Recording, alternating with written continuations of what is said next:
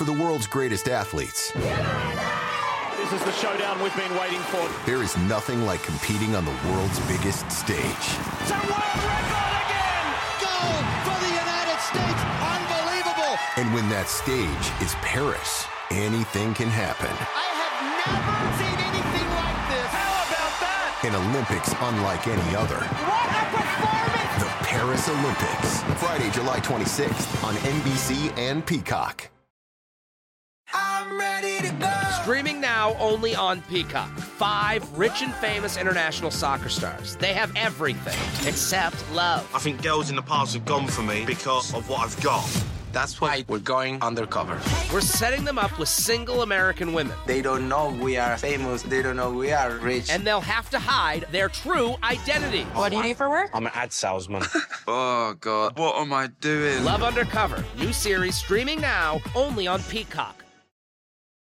Paul is such a professional, and he wants to get these names right. And you're not going to get them right, so just butcher it. Don't I think worry. this is Matt the W. Cole Webb. He needs a shorter handle, by the way, which is a strange thing to say. Matt the W. Cole Webb. Oh, it's Matthew. It's Matthew. I thought it was Matt. Kids can't even read. I know. Kids can't even read. Man. They say it's Matthew. Did you decipher that Matt one on your the own? W. Or No, someone I did in your not. ear say, I think it's Matthew. No, nobody said that. They must have gotten your ear. Maybe they told me that. Yeah, I think it was you. But what's up, everybody? Chris Sims unbuttoned. Paulie Burmeister is here. Thanks doing? as always. You the man. We've got a good show. Got a lot of stuff to talk about. We got some news. We do. We got news. We got Mike Maccagnan. Oh, in the Jets. The dysfunction of the Jets. Are they going to be able to play football this year? We're going to talk a little bit Bill Belichick, right? Belichick.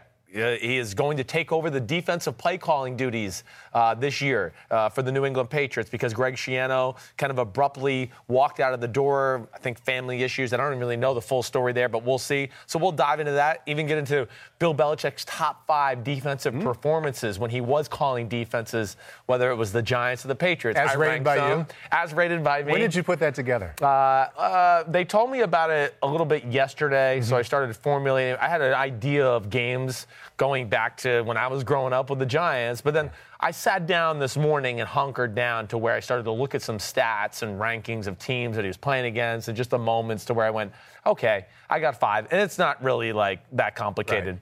Right. Most of them are pretty self-explanatory, and I don't think any of them is going to jump out and surprise anybody. Did you go all the way back to his time as a coordinator for the Giants? I did, Okay. Wow. Yeah. We got some Giants. Some real Some Giants games are in there for for sure. Yes, they are. But yeah, we'll hit that, and then we're going to talk a little bit Joe Flacco mentoring, right? And then that's about it. We'll see how long this podcast goes. I heard the Joe Flacco mentoring comment, and I thought right away, this is something Chris and I got to hang out with him. You know it. Right? Yeah. I mean, there's so much talk about it right now, and it's become such an issue. And, yeah, we'll get into that. But I certainly got some things to say and get a little heated about that one. Very good. Yeah. It's a pretty good list. It is a pretty good list. Thursday in May. Thursday in May, which I don't even know what the hell the date is, but it's supposed to be slow time in the NFL, and shit ain't slow right now. And you didn't even bring up the last bullet point that says Florio and Sims is winning. I was trying to avoid that. Thank you. You can't avoid that. We'll get to that eventually, I would imagine. Great. I can't wait. Yeah. I mean, gosh. Make sure we leave time for that. Florio looked hot. Like, no joke. Like, looked hot. I have a thing for Italian women. I married 100% Sicilian, okay?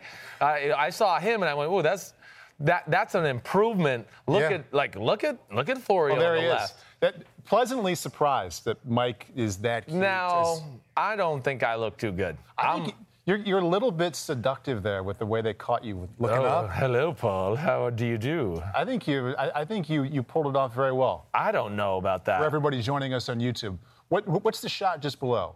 Oh, that's Judy Greer. People, Mina Kimes yesterday. She put this out there. Who I love, Mina Kimes. Anybody that follows her, from ESPN, she's on the Dan Le Batard show a whole lot. Great girl. That's who she thought I looked like, Judy Greer. I was gonna say more like I look like I'm like Kellyanne Conway's sister, something like that. No, that's honestly that's what I thought I looked like, or like just not a pretty kind of scary looking Barbie, something like that. I don't know what the hell. I look like a beauty pageant mom. That's what I look like. I think you look pretty good. I think you should be happy. All right, no, I'm not. Yeah. Stop talking about it. As should Florio. Okay. We're gonna get a picture of you up there soon, so just so you know. You're coming to Girlville, too. I will put. I think I'll have the bronze medal there. I'll be in behind you two guys. I don't know about that. Yeah. All right, enough of that. Enough of that shenanigans. I derailed it. I'm sorry. No, it's good. We had to get that out of the way. Football. How about football? Yeah. Where do you want to start? You want to start with McCagnon and the Jets? I think it's the most timely. Yeah. I think so, too. Your first reaction? Was not surprised. I had heard. We talked about it the last couple of weeks. Right, we talked about it a couple of weeks before the draft. I mean, to the point, and I know Mike Florio was kind of updated with some of this stuff too before the draft, or maybe the first day of the draft. I had heard from some people around the NFL that it was going to happen, and he was going to be fired this weekend. So then, of course, I don't know if the Jets kind of bowed to public pressure at the time, or maybe they just said, you know what, we'll wait a little bit here. Just, I don't know why, to not take away maybe attention from the guys that were actually drafted and making such a rash decision. But, yeah, they tried to pick a time where it's dead in the offseason, and I think they thought this was going to, go by without less media attention, and it's really going to get more media attention because there's not much more to talk about in the NFL. Right, exactly. And I think right away it's like, this is weird timing. The timing is strange. It made me wonder right away, Chris, what was the relationship, or I guess what was the feeling from Mike Maccagnan about Adam Gase when they hired him? Was he not on board then? Right. Did it get off to the wrong start at that point? Or was he super excited about it and something about the way these two view evaluation and spending the money they have allotted to them? Did something go wrong afterward, or was it right away it was doomed? Well, I think there was issues here before Gase even got on. From things I know behind the scenes, I don't think. You don't think Mike wanted him? I don't think Jets brass was necessarily sold that Mike Maccagnan was the future GM even before they hired. And that's Adam understandable Gase. based off the record and the roster. Exactly, and we'll get into some of that stuff about with the moves Mike Maccagnan made that brought us to this point and all of that. But I don't know the dynamics of that relationship with Gase and Maccagnan. We've heard some rumors. We've heard them both talk and try to kind of squash the rumors, all of that. Now, I do know this. The one thing I was told is that the Jets originally, it was Matt Rule's job, the head coach of Baylor. He was going to be the head coach. Gase was going to be the offensive coordinator. Greg Williams was going to be the defensive coordinator. Somehow, some way, whatever, it didn't work out with Matt Rule. I don't know the whole specifics of that story, but then Adam Gase was given the job. So maybe Gase is not Maccagnan's guy. I don't know. Either way, they did not see eye to eye on how they were building the team, or maybe the future of the team and how it should be built from here on out. Right. Now, to get into the first thing was where I hear this is the first thing. Why would you let this guy, handle free agency if you're going to fire him or whatever else? All right, maybe they didn't know they were going to fire him. Maybe they weren't sure at that point. Okay, one. Two, it doesn't mean Mike Maccagnan was just picking players whoever he wanted. I mean, to me, guys like Jamison Crowder, Kelechi Osemele, I would think that Adam Gase, signed off. Oh, well, you get me a slot receiver. I like this one. Let's sign Jamison Crowder or whoever it may be. So I would think there was major dialogue there between Gase and Maccagnan as far as the vision or what they expected in free agency to begin with. Very hard to make a change at that time of the year with all that money they had available to spend, and it's going to be a big free agency for your football team. So the Jets opted to go fire the head coach, and let's let the personnel department stay intact for a big free agency and draft year for us. Mm-hmm. And they make the move now. This is not weird timing. This is the right timing. This is the start of the new calendar year for front office in the NFL. The draft is over. Now starts the preparation for the 2020 free agency and draft period. Right. So it's really the proper time to make this type of change. I kind of came around to that, too. Like I said a moment ago, my initial thought was, well, this is strange timing, and it's doubly strange because they just hired this head coach. Doesn't the GM want it to work? Isn't he really trying extra hard to make it happen? But then I thought more about it, and maybe it was fine to start, but the only way it's ever going to work in any one of the 32 buildings between a GM and a head coach is if they're on the same page with how you build a team, how you view a player, how you evaluate who matters a lot, who's worth this. And you can't really know that in the interview process, and they had no previous working history. So as they go along, and we know who has more power here, more juice in the building because he's new, Adam Gase, and because Maccagnan didn't have a lot of success building the roster or winning. So Adam has more pull. As they go along, maybe it's like, what? Every step of the way, we don't really see things the same. I don't think long-term this is going to work. You don't know that in January. Right. By the time you get through free agency and the draft, you do know that, so why wait? So in that way, yeah, right. I have no problem with them pulling the plug at what a lot of people see as a strange time to do so. Yeah, no, I think if people went back and looked at like GM firings and hirings, there's more have gone on during this time of the year, you know, even June and July, than I think people would realize. Right. I think it's gone on a little more than, I think, you know, just it's out of nowhere and it catches us off guard. But I don't think this is that crazy from that standpoint. And also, hey, it's justifiable that the Jets wanted to move on from Maccagnan. It really is. You mentioned some of the moves, the roster moves, the draft, you know, the inability to really build a team with a complete roster, you know, offensive line issues, never getting a pass rusher, you know, busted draft picks, you know, free agents that were overpaid like Le'Veon Bell and Tremaine Johnson. I mean, that's one of the big talking points. That's where Adam Gase and Maccagnan went off the rails a little bit. You know, again, I'll say this, and I know this for a fact. There was no market for Le'Veon Bell. The Jets were the only team talking to him.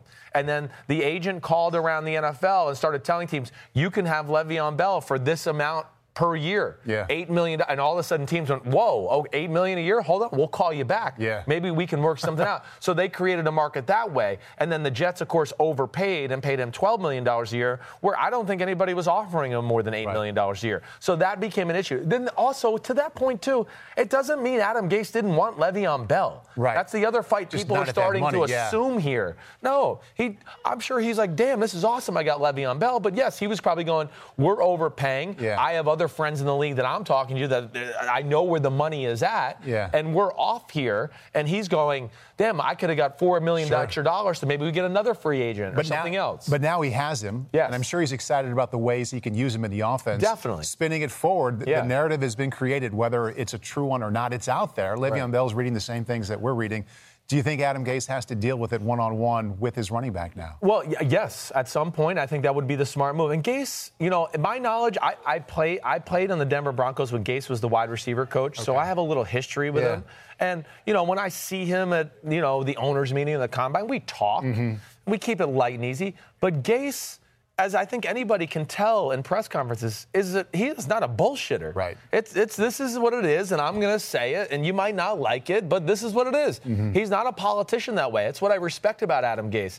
He's tough. His teams play tough. He made some hard-line decisions in Miami with Jarvis Landry and Ndamukong Suh where he didn't want to overpay them. Right. I think he was kind of justified in those decisions as well. Nobody wanted to pay Jarvis Landry big money except the Browns, who were trying to change their culture. Hey, Ndamukong Suh, here we are 2 years away now. Nobody's signed him yet. So maybe he wasn't worth what he was trying to ask for. So they don't look so bad in retribution.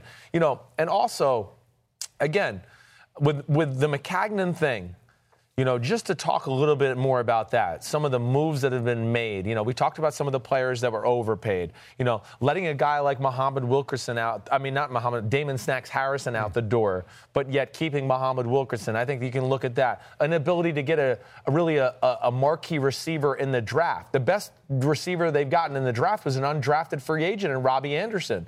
You have that. Christian Hackenberg is a second-round pick. That's one of the worst fucking picks in the history of football. Ooh. I'm just telling you. I wouldn't have drafted Christian Hackenberg. He was not draft eligible. They took him in the second. They took him in the second. And Bryce Petty in the... Traded up in the fourth, I believe, to get him. So you go between that, Bryce Petty, Darren Lee. You know, we talked about Snacks Harrison, Tremaine Johnson, all of those things. Even, hey, I'll even go into, I really think the start of it was the bowing down to Ryan Fitzpatrick after they had the 1 year of Fitzmagic. Hey, I know it looked good and Fitzmagic was good, but they never found a way to kind of replace or improve the team the next year off of that. So I just think without the great team building, not great middle of the draft contributions from the guys he drafted, and not necessarily knock it out of the park free agents. I think all that led to Jets fans and Jets organization frustration. And not only not winning, I mean, they weren't even close to having a good team a lot of his years. So it's understandable why he was on thin ice. And if you're not getting along or not seeing eye to eye, and we don't know the specifics, but clearly it wasn't going to work. Why not just, pull it right now and move on? And as you mentioned just a few moments ago, now is the time in the NFL calendar where all of the personnel directors, the GMs, there's no free time in the NFL, but the free agency, the draft time is over. Right. If there is a downtime for them, and they're all busy, but it's now. It is now. Now is when you're going to have the attention of everybody. Now is when they've put last year behind them, and they have time to think about if they're contacted. You know what? Maybe that would be a good move for me. So the more I've thought about it, the more I've thought this is pretty good timing. It is pretty good timing. And if you're the Jets and you want the Adam Gase hire to work, you want to get a guy in there that Adam Gase respects and sees eye to eye on. It's the only way it's going to work. It's the only way it's going to work. To what you said before, a little bit about different teams in football. The successful teams have a cohesive, good working relationship between the GM and the coach, almost across the board. And I can show you the dysfunctional teams and go, yeah, they're not good. And there's a reason there, But you just look at like Kansas City, Veach and Andy Reid. Perfection. Yeah. New England, Caserio and Belichick, or Belichick and Caserio, because he kind of has the GM role too. Hey, it's working pretty damn good. New Orleans Saints, even with Sean Payton and Mickey Loomis, pretty good relationship seems at least at a base level. And of course, Les Snead and Sean McVay has been phenomenal. Right. So there's your final four right there, and you go, okay, all the years with the Ravens and Harbaugh and Ozzie Newsome. Yeah. I mean, you can go along down the lines. The Pittsburgh Steelers, as much as we want to say they're a mess, oh my gosh. They're a threat to win double digits every single season. Right. And going to the AFC North, I think that's the best example out there the last 10 years. You look at the consistency at GM, head coach that we saw the last decade with Kevin Colbert and Mike Tomlin, Ozzie Newsome, John Harbaugh. You even go to Cincinnati when they were competitive for all those years. Different kind of structure in the front office, but Marvin Lewis was there the entire time. The one team in that division that was all over the place was the one that didn't have the continuity between GM and head coach, and that's Cleveland. And it seems like now they finally got the continuity. Right? Exactly. And look at us here. We're going, we think they're a playoff team this year, and they got the right quarterback. And all of a sudden we go, look, it seems like everybody's on the same page. So, yeah, I'm with you. And the last thing before we get off the Adam Gase thing, too, because this is another thing I hear a lot. I'm a little sick of everybody in the New York area piling on the Jets and the dysfunction thing and all of that. And how could you give Adam Gase the power of the roster? Did you see what happened in Miami? Listen, I understand Miami wasn't perfect. I also think Miami was a little bit better than people give Adam Gase credit for. Went to the playoffs, year two. Ryan Tannehill got hurt in training camp and tore his knee. They had the hurricane down there and the flooding where they had to go out to L.A. They didn't get a bye week. Remember, they didn't get to play their opening game of the season against the Buccaneers. That's right. They had to play 16 games straight. Lawrence Timmons went AWOL right before the first game. They had a number of issues that year and still stayed competitive. Last year stayed competitive with some issues as well and some unfortunate injuries. But the big thing is people talk about his roster moves, and I want to go, man, I know it wasn't perfect in Miami, but Miami has a lot of issues. Everybody in the NFL knows that. Mike Florio talked about it a little today on PFT when we were on. But there's too many cooks in the kitchen in Miami. And ownership gets involved too much and speaks their 2 cents, even though they're not around on a daily basis and certainly not watching film on players.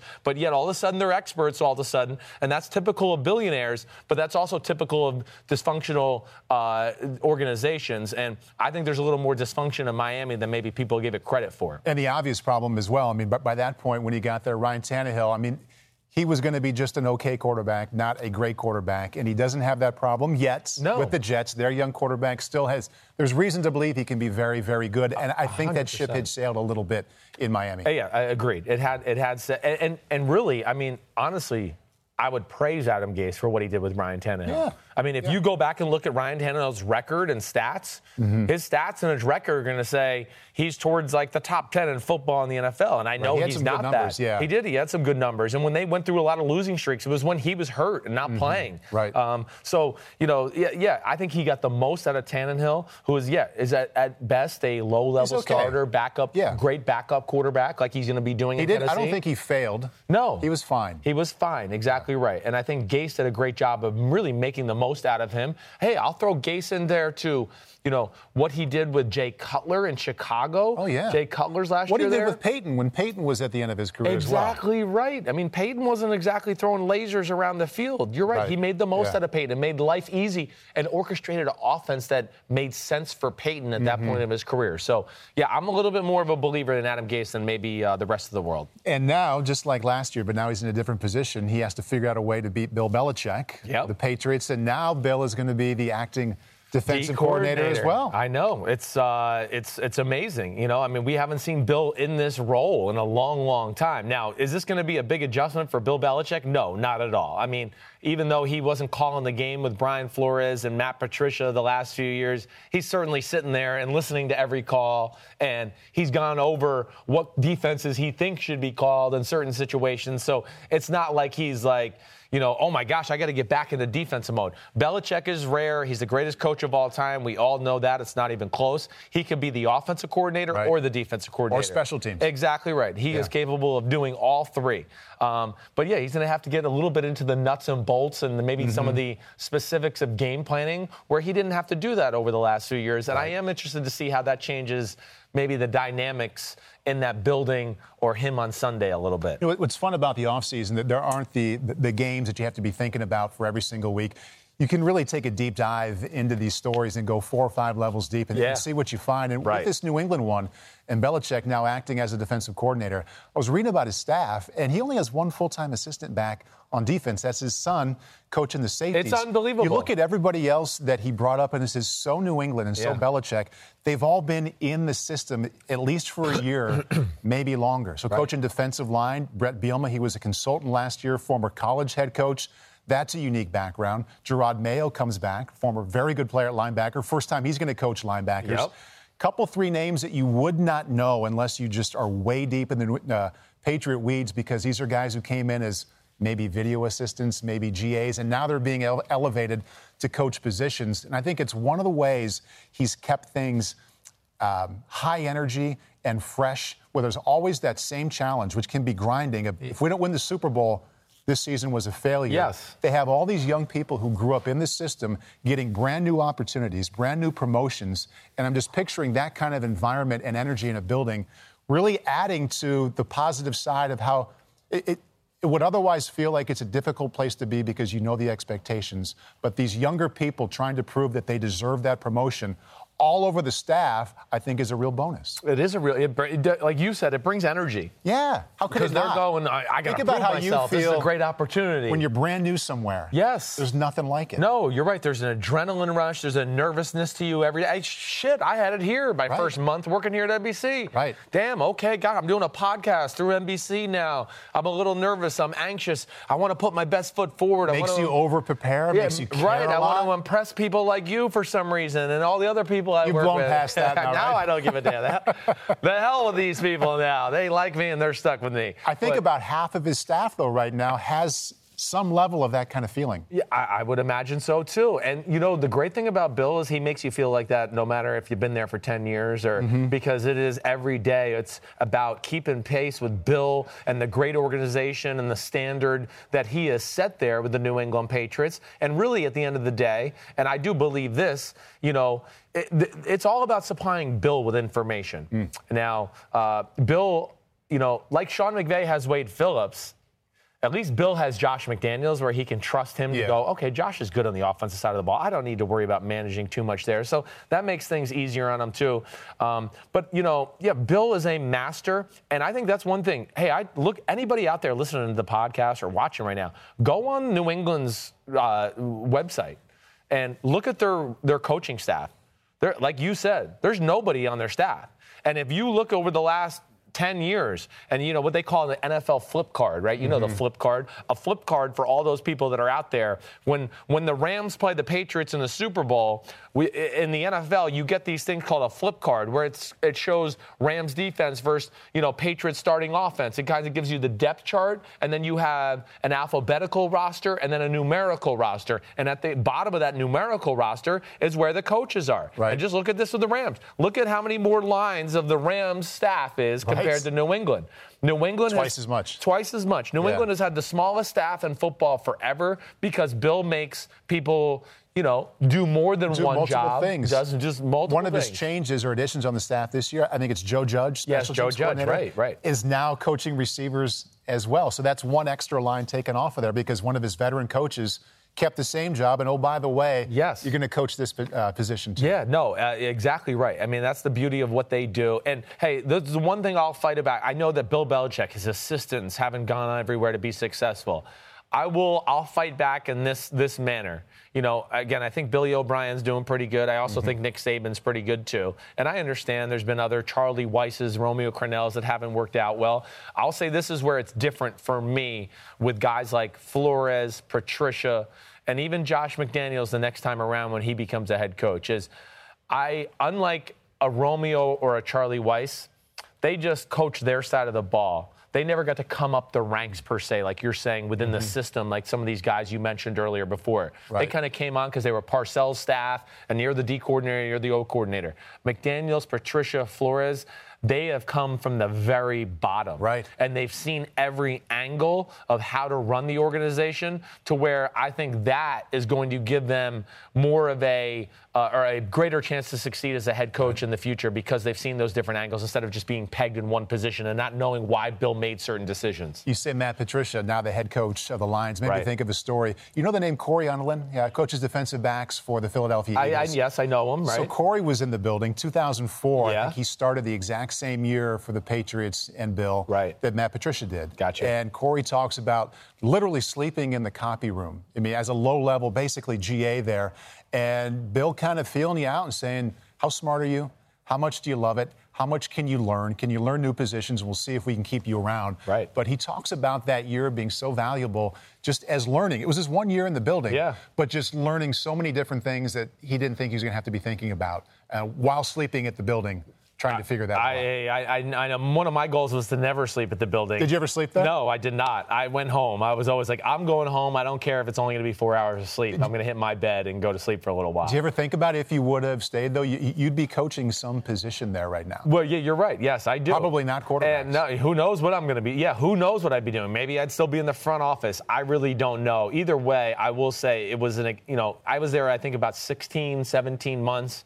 It was extremely valuable. It was amazing to see the way they do things, the process on a weekly basis, not only in the scouting department, but, I was the quality control guy for the offensive side of the ball, so I was a big... What kind of projects do you get? Because quality control shows up a lot. Like you read about guys, he was a quality control coach. Yeah. What did you do? Oh, I was like, for lack of a better word, the bitch boy for the offensive side of the ball. I mean, any dirty work, I had to do all the breakdowns, right? So let's just say, During the season or off? During the season. So I was in charge of the week-to-week breakdowns of the team we were about to play. What's the best breakdown you did that showed up in a game where you said, God, that's awesome? I was part of that. You remember the butt fumble game? Yes. The Jets? I mean, I felt like I did 8 games breakdown of the Jets. The Jets are the Patriots' rivals, and the Patriots look at the Jets as the rivals. And at that time, they certainly did. It was Rex Ryan, and they Jets were kind of a threat. There. Right, they were good.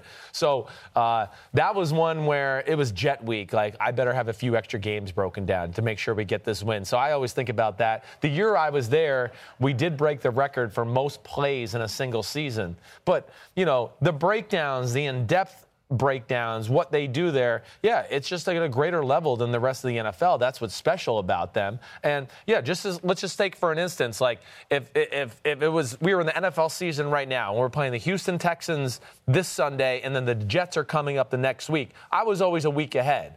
So even though we were getting ready to play the Houston Texans, I wasn't working on the Houston Texans. Who assigned you those breakdowns? George Gossi and Josh McDaniels. Yeah. And, I mean, it would be certainly break down the 4 to 5 previous games. And I mean in-depth, Excel spreadsheets, 30-something columns per play, okay? But then, also got thrown on there was always, hey, can you go back and break down every third down from the whole year or every first down pass? Or can you make us a tape of every time J.J. Watt is set up to the right side of the offense? Because, Belichick, J.J. Watt, the year we were playing them, he was batting down all these passes. He wasn't going to let that one little thing ruin a part of his game plan. So if we were going to throw short passes, he was going to make sure we got J.J. Watt on the side we wanted him on to where Tom could throw the short pass to a Wes Welker or Edelman and not worry about J.J. Watt knocking it down. And we go, the Patriots are lucky. They won again. And I want to go, no. It's those little details like that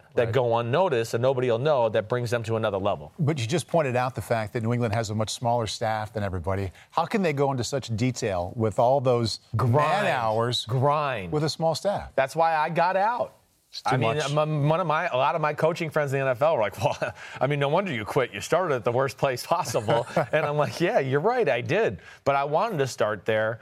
It was special. But, yeah, even for me, I was doing offensive quality control, and then I was in charge of the Northeast scouting department of having tapes always available for all the guys that were draft eligible or on the radar. So I'd have to keep a running tape of, okay, gosh, it's Saturday. I've done all my breakdowns. Let me get into my scouting mode now and go through all the guys that are on my list as far as draft eligible guys in the Northeast universities and make tapes. And, yeah, he makes you do 2 jobs for the price of 1. Did you get to the point with the earning the trust, and this is back to the breakdowns, where it got beyond the specific assignment of break this down and tell me what you find about this?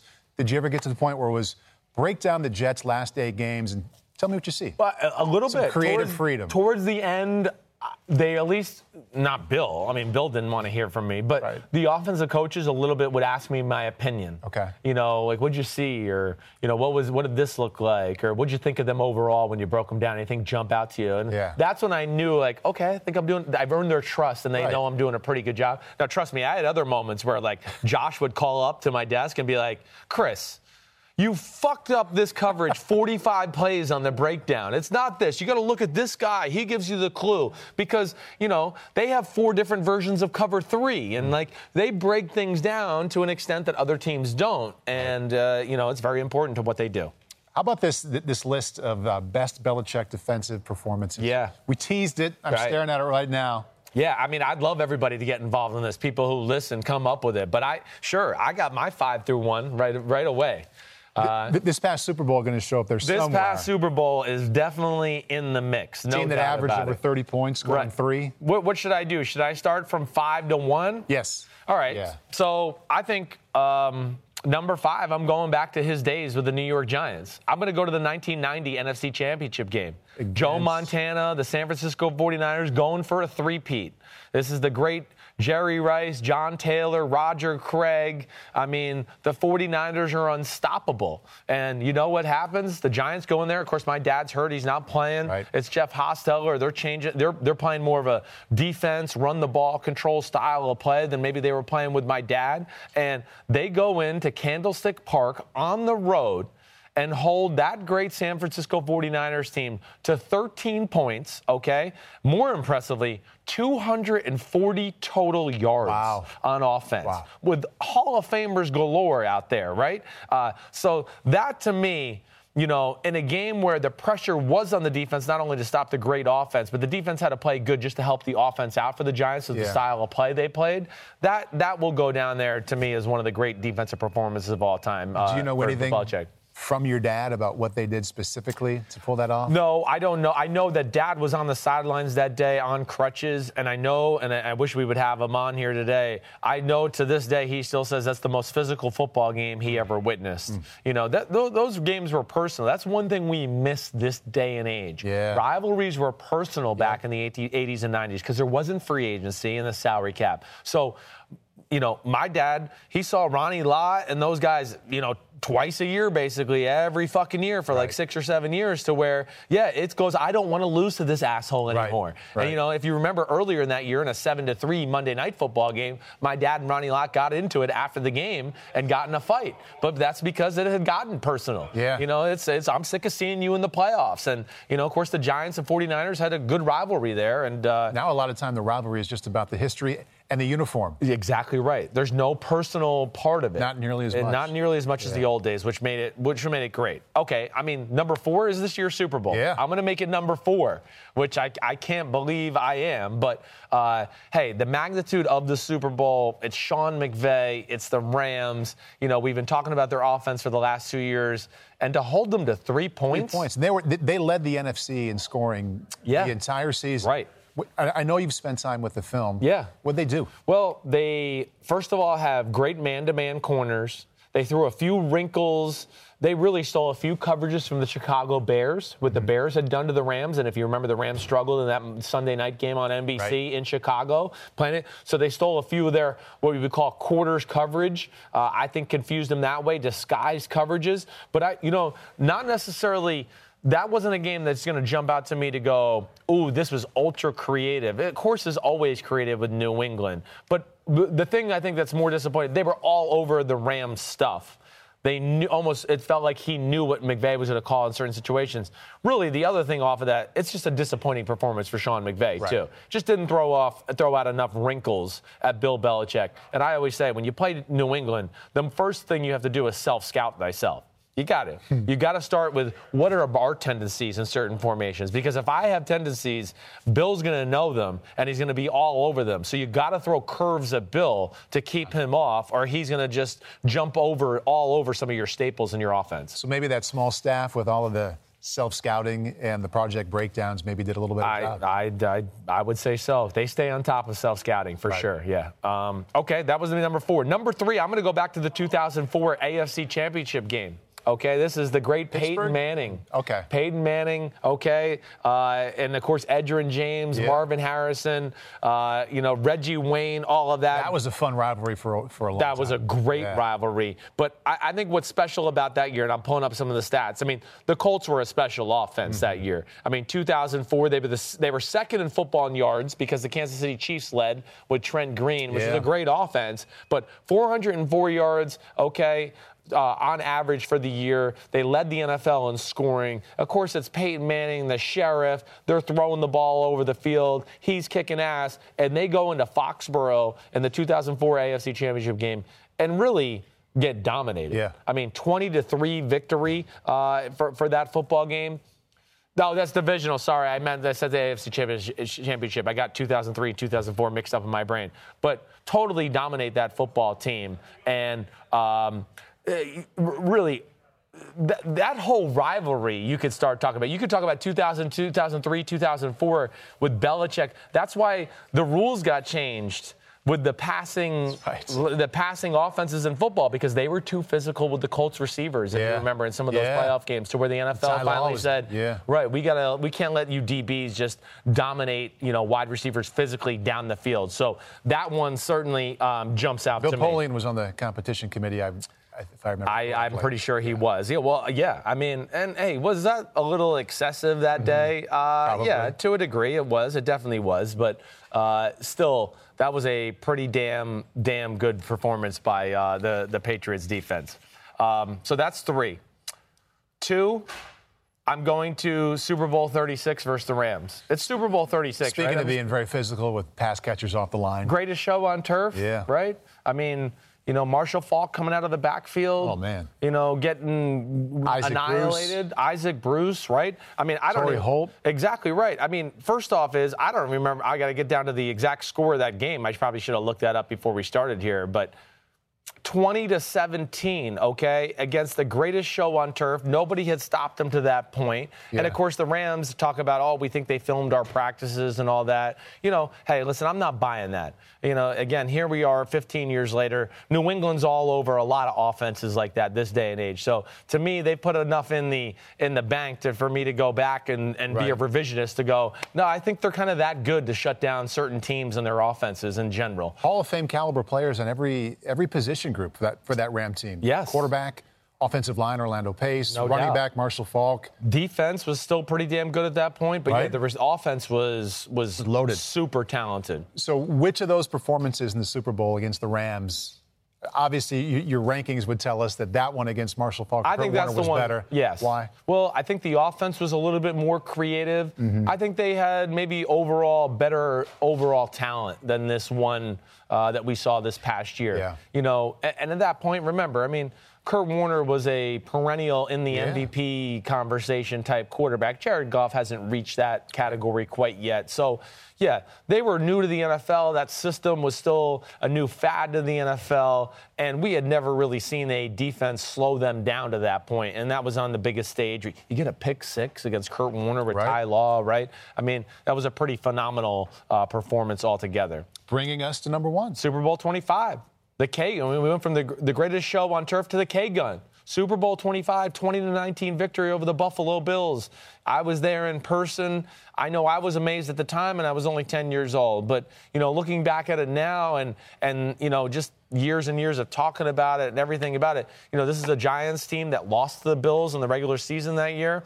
The Bills won their AFC Championship game against the Raiders that year, 51-3. Yeah. Right? Mm-hmm. The Giants just squeaked by the 49ers like we talked about. It's, oh, man, the Bills are a heavy favorite. How is this Giants team going to stop them? Well, you know what they did? They called the bluff of the Buffalo Bills. They dropped 8 into coverage, 9 into coverage, almost every play throughout the game, and just said, we dare you to run it. And they did run it a little bit. Thurman Thomas had a great day, but it took away the rhythm and timing of that Bills offense that was used to having its way, just throwing the ball all over the field to Andre Reed and there's so many guys. Lofton.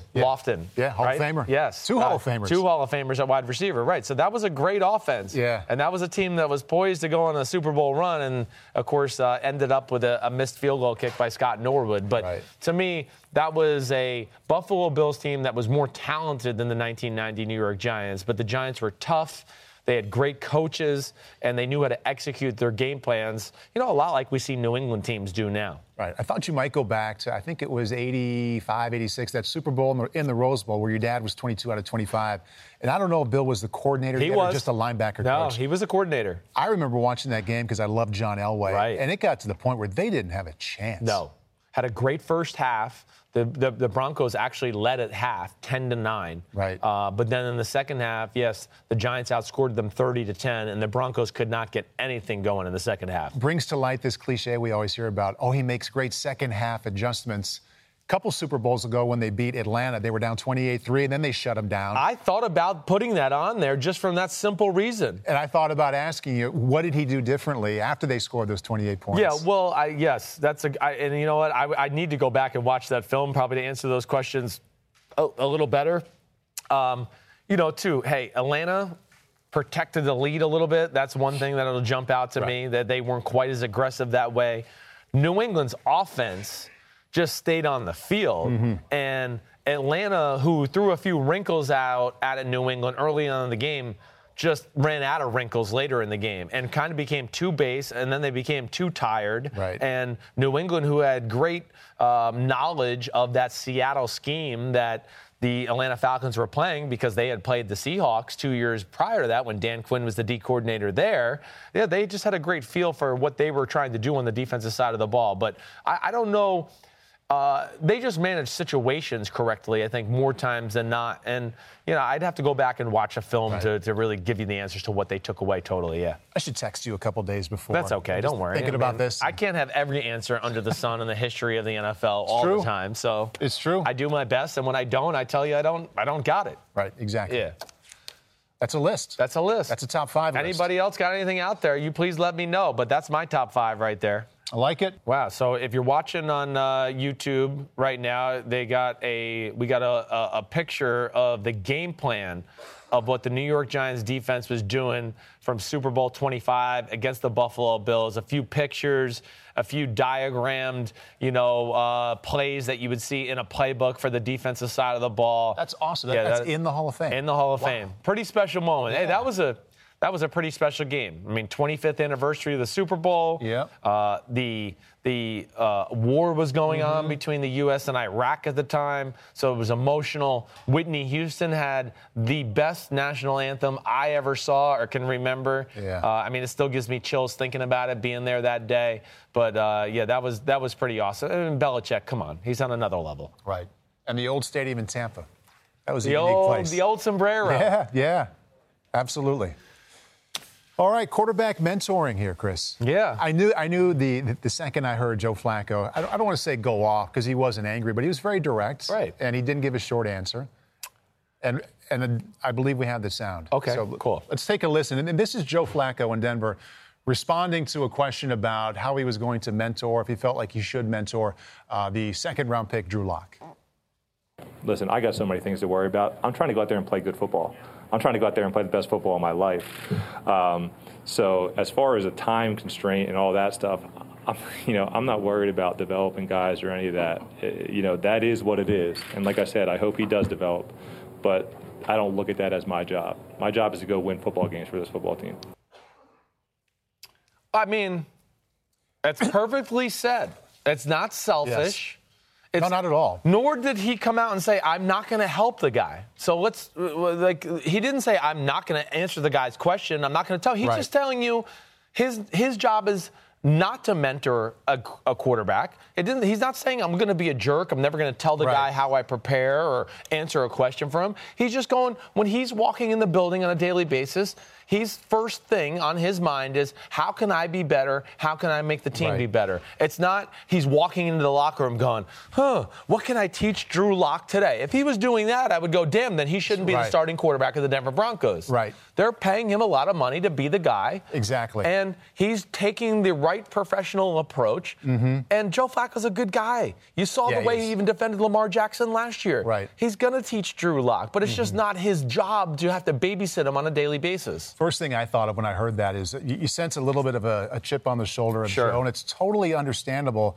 You look at some of these other veteran quarterbacks, these 30-something quarterbacks who only have a couple more stops left, and I think they know, whether it's a McCown or a Fitzpatrick, that part of their job, part of what makes them attractive to sign for millions and millions of dollars is that part of their job is to help a young quarterback and to bring him along, and they know that and they embrace it.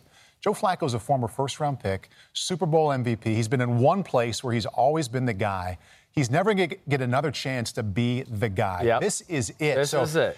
In his response, I definitely sense that he knows, I'm a little pissed off that it ended at the place I thought it was my team, where I was the face of the franchise. I'm going to make it happen here, first and foremost. And that's, when I heard his response, that's the first thing I thought is he's trying to own this as his final chance. And that's the first thing on his mind every time he walks into the building. I couldn't agree with you more. And to what you said, he will also be a tremendous help to Drew Lock. Right. It doesn't have to be on his list doesn't have to be part of who he is or what he thinks of himself as inside the Broncos facility. Joe's a great guy. Right. Joe's got over a decade of experience. And if Drew Lock handles it the right way, and I wrote down what Joe said, I'm not going to have that as a time constraint to mentor him. I don't have to worry about developing him. It's not my job.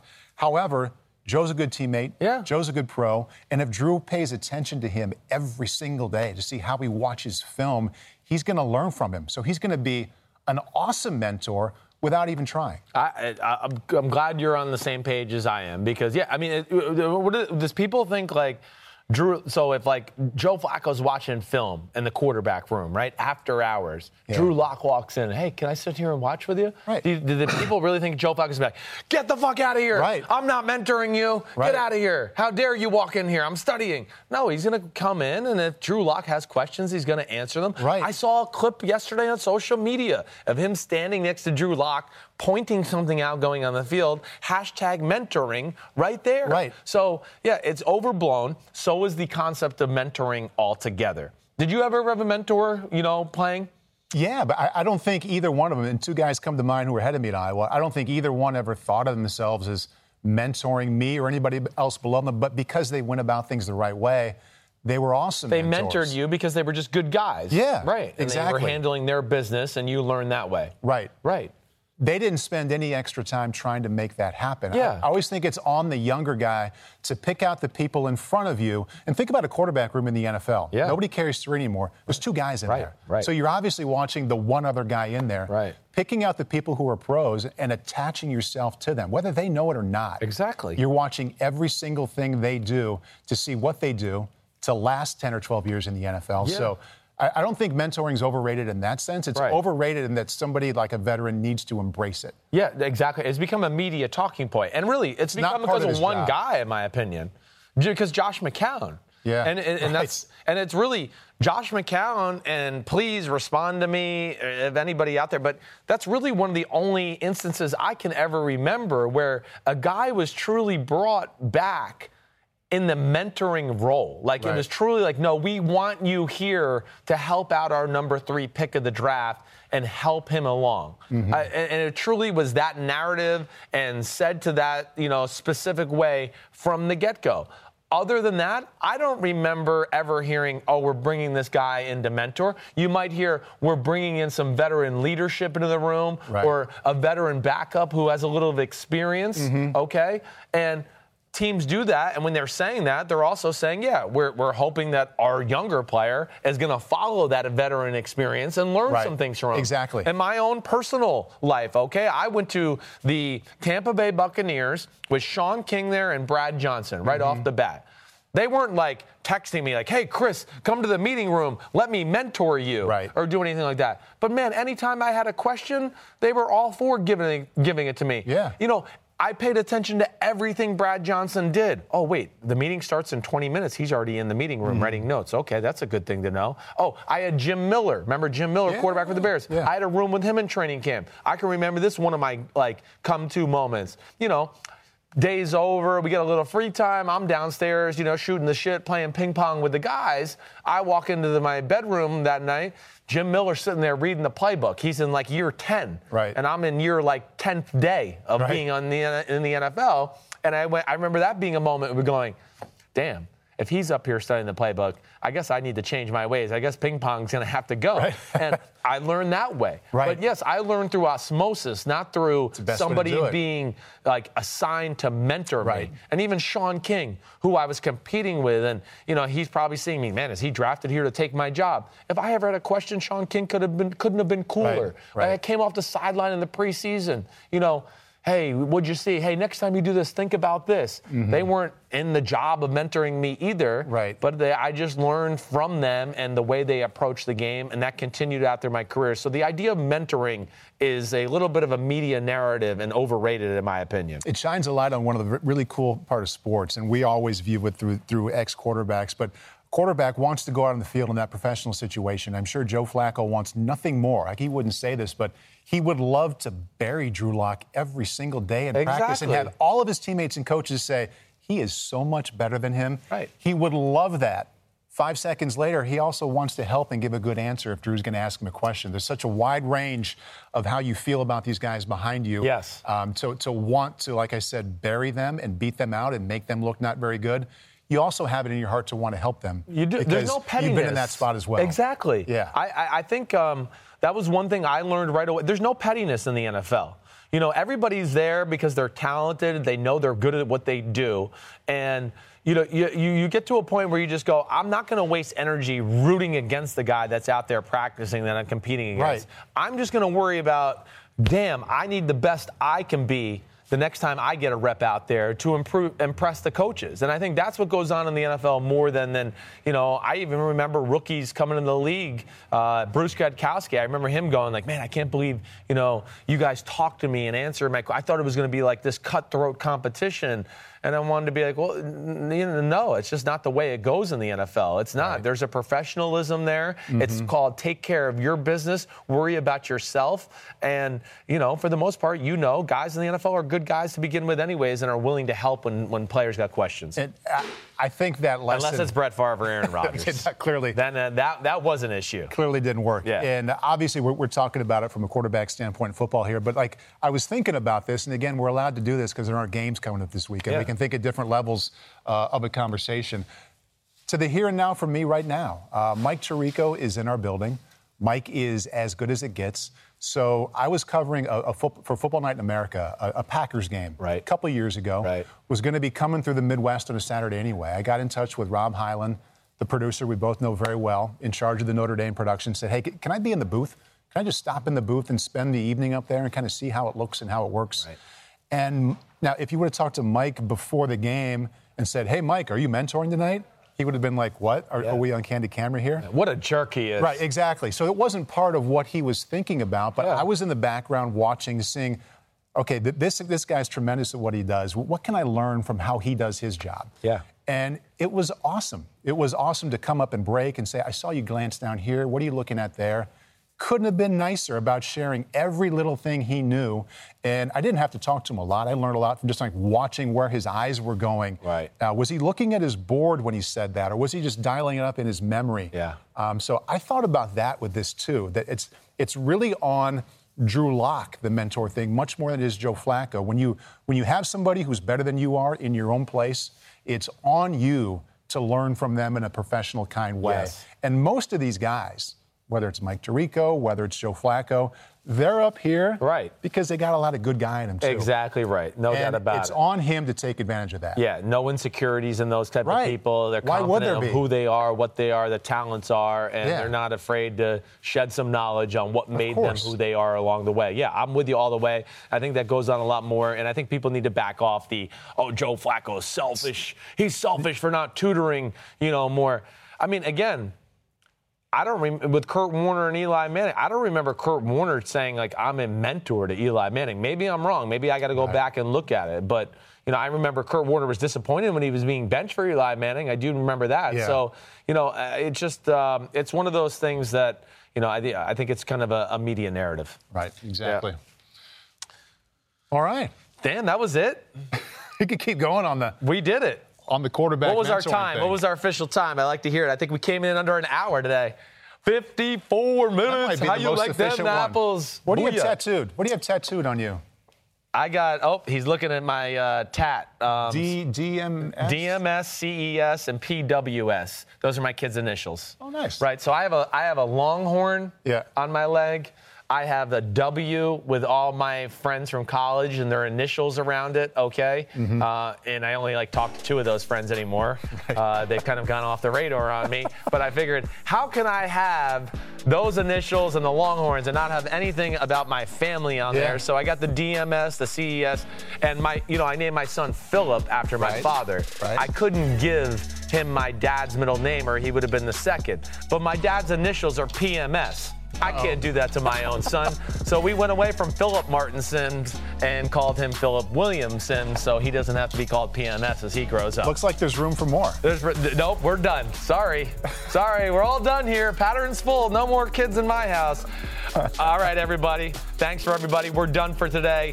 Appreciate you watching, listening. We'll be back on Tuesday. I'm hoping Big Phil, the big fucker, will be back, but he is going on vacation. I'm going to meet Josh Allen next week in Buffalo. Gonna have some fun with him, so tune in for that next week as well. Peace out, everybody. Paul Burmeister, say goodbye. Good to see you. Good to see you. Teach Josh Allen how to throw the ball. Oh, yeah, he needs my help. I will, yeah. His arm's not strong enough. If he could only throw the ball a little bit. Only if he could, right. Yeah. All right, peace out, homie. See ya.